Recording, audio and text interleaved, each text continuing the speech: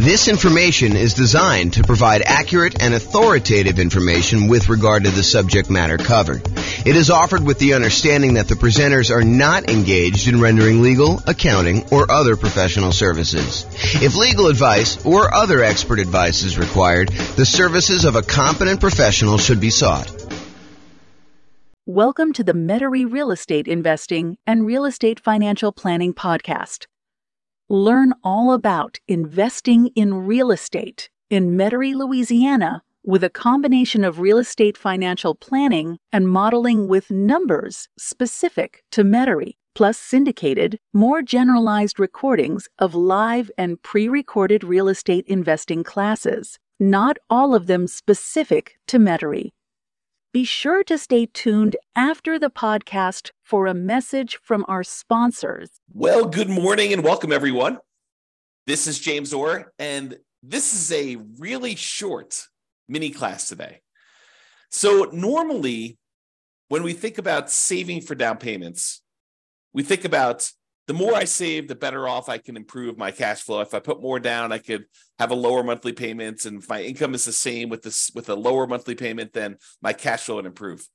But sometimes taking money that you would have otherwise set aside for down payments can be used in an alternative way such that it is more effective. It'll actually make a bigger impact in improving your cash flow, improving the overall returns you're getting on your investment. And so that is what this, as I mentioned, very short class is about today. We call it alternate uses for down payments. And it really consists of this one slide. So it's really short. So let's go over some different things about what you could do with down payments other than just put more down to improve cash flow. And I will mention one. Why don't I just jump right down to the bottom one first? And that is, yes, you could take the money that I'm going to talk about using to do other things with and put more down. And sometimes, as we discussed in a previous class where I talked about the returns you get from putting more down, sometimes putting more down gets you more than just borrowing less, right? Because the idea is if you put more down payment into a deal, you end up borrowing less. And the less that you borrow, the lower your monthly payment is on that property. And by doing that, you tend to improve cash flow. But putting more down can also have other impacts on your loan. For example, going from 20% down to 25% down when you're buying an investment property has a very significant improvement to the interest rate that you'll get from the lender. The interest rate you might get from the lender for putting 20% down might be, 6.5%. Where if you had gone ahead and put the extra 5% down and go from 20% to 25%, the interest rate may be 6%. So it might improve significantly by putting that extra 5% down. And in other cases, if you're thinking, hey, look, I was going to put 15% down, and if I put down 20%, I will improve my interest rate, which also happens. Going from 15% down to 20% also improves your interest rate. But the other thing that happens when you put more down is you don't have PMI anymore. You no longer have that private mortgage insurance. And remember, private mortgage insurance is the insurance that the lender charges, that the lender insists you get from a third party to protect them in case you default. Basically, what they're saying is, hey, look, I really want you to put 20% down. However, you want to put 15% down to buy this investment property. I'll tell you what I'm going to do. I will allow you to put 15% down, and I'll charge you a slightly higher interest rate for doing so.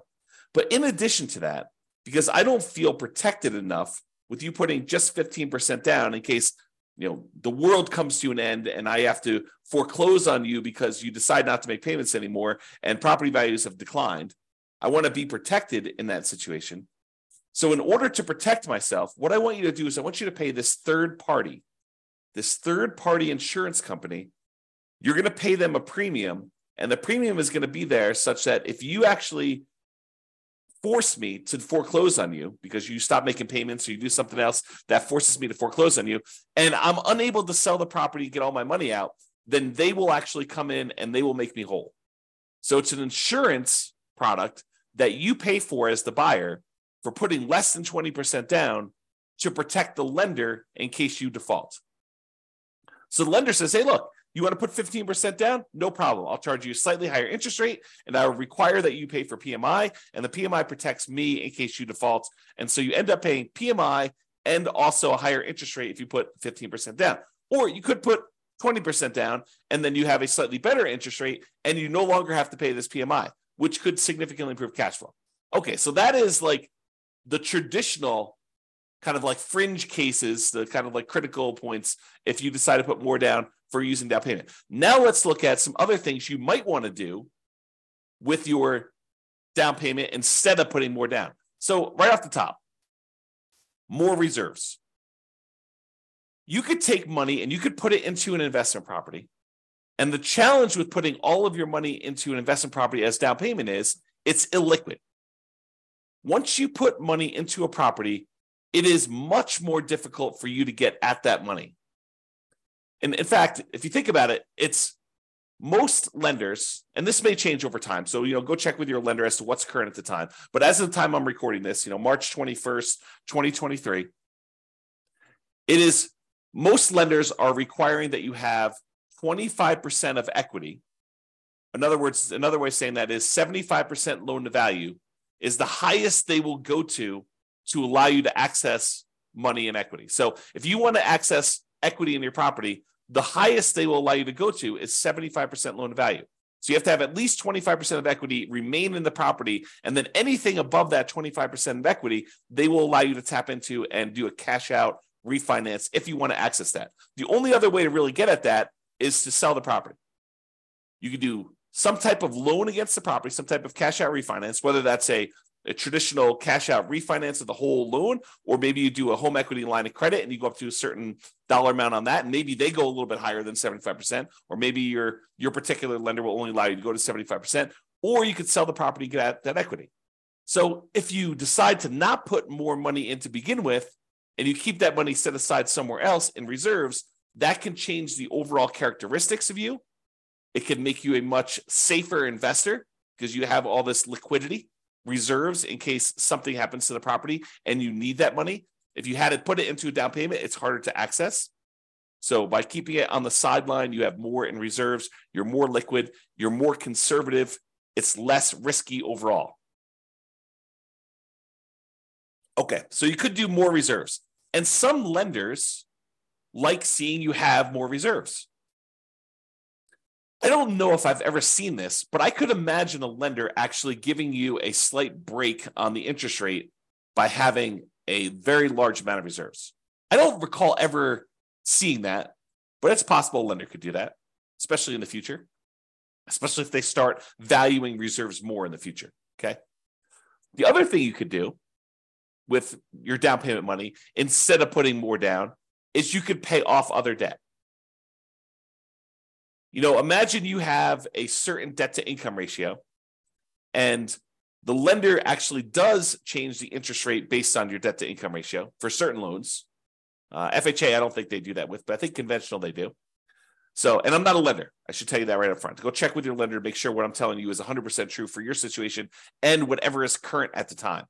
But I believe lenders actually do change your interest rate based on your debt to income ratio. If you have a really high debt to income ratio, if you're going over what their standard is, they may still be willing to make the loan, but there's some type of premium. There's some type of risk premium on the interest rate to do that.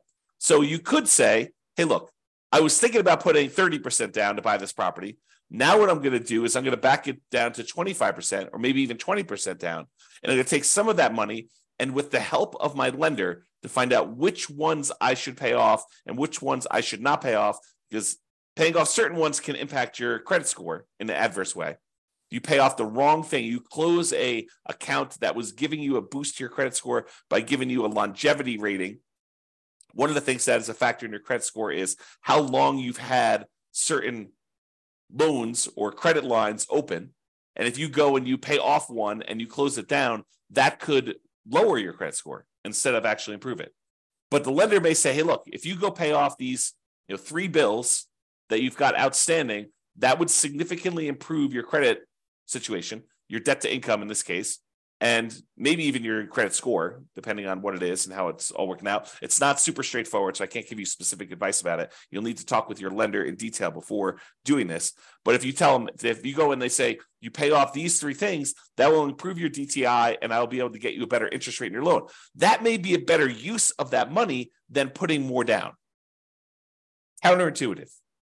But this is why you need to think about these things and you need to talk to your lender about it. The other thing that may be counterintuitive, instead of putting more down, hey, I was going to put 30% down, but now I'm going to actually only put 25% down. I'm going to take that extra 5%, maybe it's even not even that much, but I'm going to take that extra money and I'm going to use it to buy down my interest rate. By buying down my interest rate, it may improve my credit, my interest rate. By buying down my interest rate, it may improve my monthly payments so much more than putting the extra 5% down. And we did this math recently. I'm trying to remember what class it was, but we did a class where I showed you, I think it was how to improve cash flow. One of the strategies was taking money from seller concessions and using it to buy down interest rate. And I had the matrix up of what my lender sent over about how much it costs to buy down the interest rate so much and what that does to the monthly payment. And I think we did the math and I showed you, hey, look, if you just put this much more down, it would have improved your monthly payment by this amount. If you actually use it to buy down the interest rate, it improves it by this amount. And so it may be better for you to price out buying down interest rate on your mortgage instead of actually taking that money and putting it extra as down payment. Now, if you're only going to hold the property for a very short period of time, does it make sense to go buy down your interest rate for 30 years? Probably not. If you know you're going to be in and out of the property in 5 years, 6 years, 10 years, whatever it is, then buying down the interest rate for a 30-year period may not make sense. But if this is one of the properties that you plan on holding in your portfolio forever, it's going to be one of the ones that you've designated that is going to be the source of your positive cash flow in your financial independence, retire early sort of model, then maybe you do pay down the interest rate because you know you're going to hold that loan for 30 years. But this is why you need to understand what your plan is. If you're buying properties, you're going to use the strategy where you buy 10 rentals, hold on to them for a period of time, then sell off a portion of them to pay off the remaining. Maybe you don't actually buy down your interest rate because you're either going to sell some of them and you're going to take that money and then pay off your other mortgages. So if that's your strategy, maybe buying down interest rates doesn't make sense. But if your strategy is, hey, look, I'm going to buy a certain number of properties and these are the properties I plan on holding forever and ever and ever into retirement, then maybe buying down the interest rate does make sense. Okay. And the last alternate use of down payment, instead of putting more down, the last one I've got on here is deciding to prepay private mortgage insurance. So instead of putting another $5,000 down on buying your next property, which might save you, I don't know, $25 a month, somewhere in that ballpark, maybe $30 a month, depending on the interest rate, you could choose to prepay PMI. You take the $5,000 and get rid of a, I don't know, $160, $200, $250 a month private mortgage insurance payment.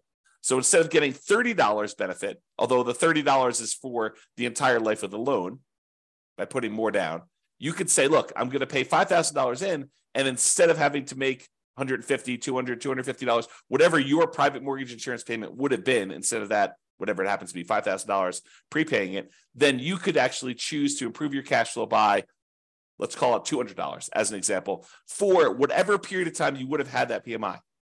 So if you would have had PMI for 5 years, you could figure out, would that have been a better deal for you? In a lot of cases, part of the reason why we might do this is because we would get improved cash flow early on when we typically need it the most. You don't always need improved cash flow early on. And sometimes you're willing to sit through that, uglier cash flow early on until the property's rents have gone up. Your mortgage typically stays the same unless you've got some type of variable rate interest rate, but your taxes and your insurance, your maintenance, your property management, they tend to creep up as well, but not quite as fast as that very large chunk of the mortgage payment on a property. Okay. So remember, let's just talk about private mortgage insurance. So private mortgage insurance, there's really 3 ways that we could pay it. Number one is you can voluntarily take a higher interest rate from the lender and have the lender give you a credit which could cover paying it up front. So instead of actually paying it yourself, you say, look, I will voluntarily take a higher interest rate from the lender. Okay, that's one way to pay it. The other way to pay it is monthly. You say, look, private mortgage insurance premium is $150, $200, $250 a month, whatever it happens to be. It's based on a whole bunch of factors, which we'll cover in the PMI class. But basically that PMI payment, it exists until you get below 80% loan to value, or with FHA, it never goes away. Okay. So you can do it monthly until you reach that criteria, or with FHA, it doesn't go away. You have to get out of that loan. You have to do a refi or sell the property, change out of the FHA loan in order to get rid of the PMI on FHA, which PMI on FHA is called mortgage insurance premium. It's called MIP, but same thing. It's an insurance premium to protect the lender. Okay. And then the third way is you could do a one-time lump sum upfront payment in order to get rid of the PMI. So those are really the three options. Sometimes they'll say, hey, look, you can pay a little upfront and we could lower your monthly payment for PMI. So you could kind of combine some of them if you really wanted to. But most of the time you're choosing one of the three as a discrete choice. Okay. All right. So that's all I got for you. So sometimes you thought money you were going to use as a down payment could be used more effectively in another area to improve your situation, to get better terms on your loan, or for you to look more attractive as a borrower, or for you to have a more conservative, safer approach in the case of more reserves. And focusing on down payment, it can be helpful, but be sure to take a more holistic approach and evaluate alternate uses to see if those serve you better. That's all I got. This has been James Orr. Hope you enjoyed the video. Bye-bye for now. With home prices up, mortgage interest rates up, and rents up, but not quite enough to counteract the higher prices and interest rates. Cash flow on rental properties in Metairie is harder than ever. Book a call with the Real Estate Financial Planner to apply our proprietary 88 strategies to improve cash flow on your rentals. See the show notes for a link to schedule your call and improve your cash flow today. If you're a real estate agent, lender, or professional in Metairie that wants to help our real estate investor listeners, consider reaching out to learn about collaboration opportunities with this podcast. We'd love to add more value to our listeners by having you assist our investors buy, sell, and finance their real estate investments. See the show notes to schedule a call to discuss collaboration opportunities.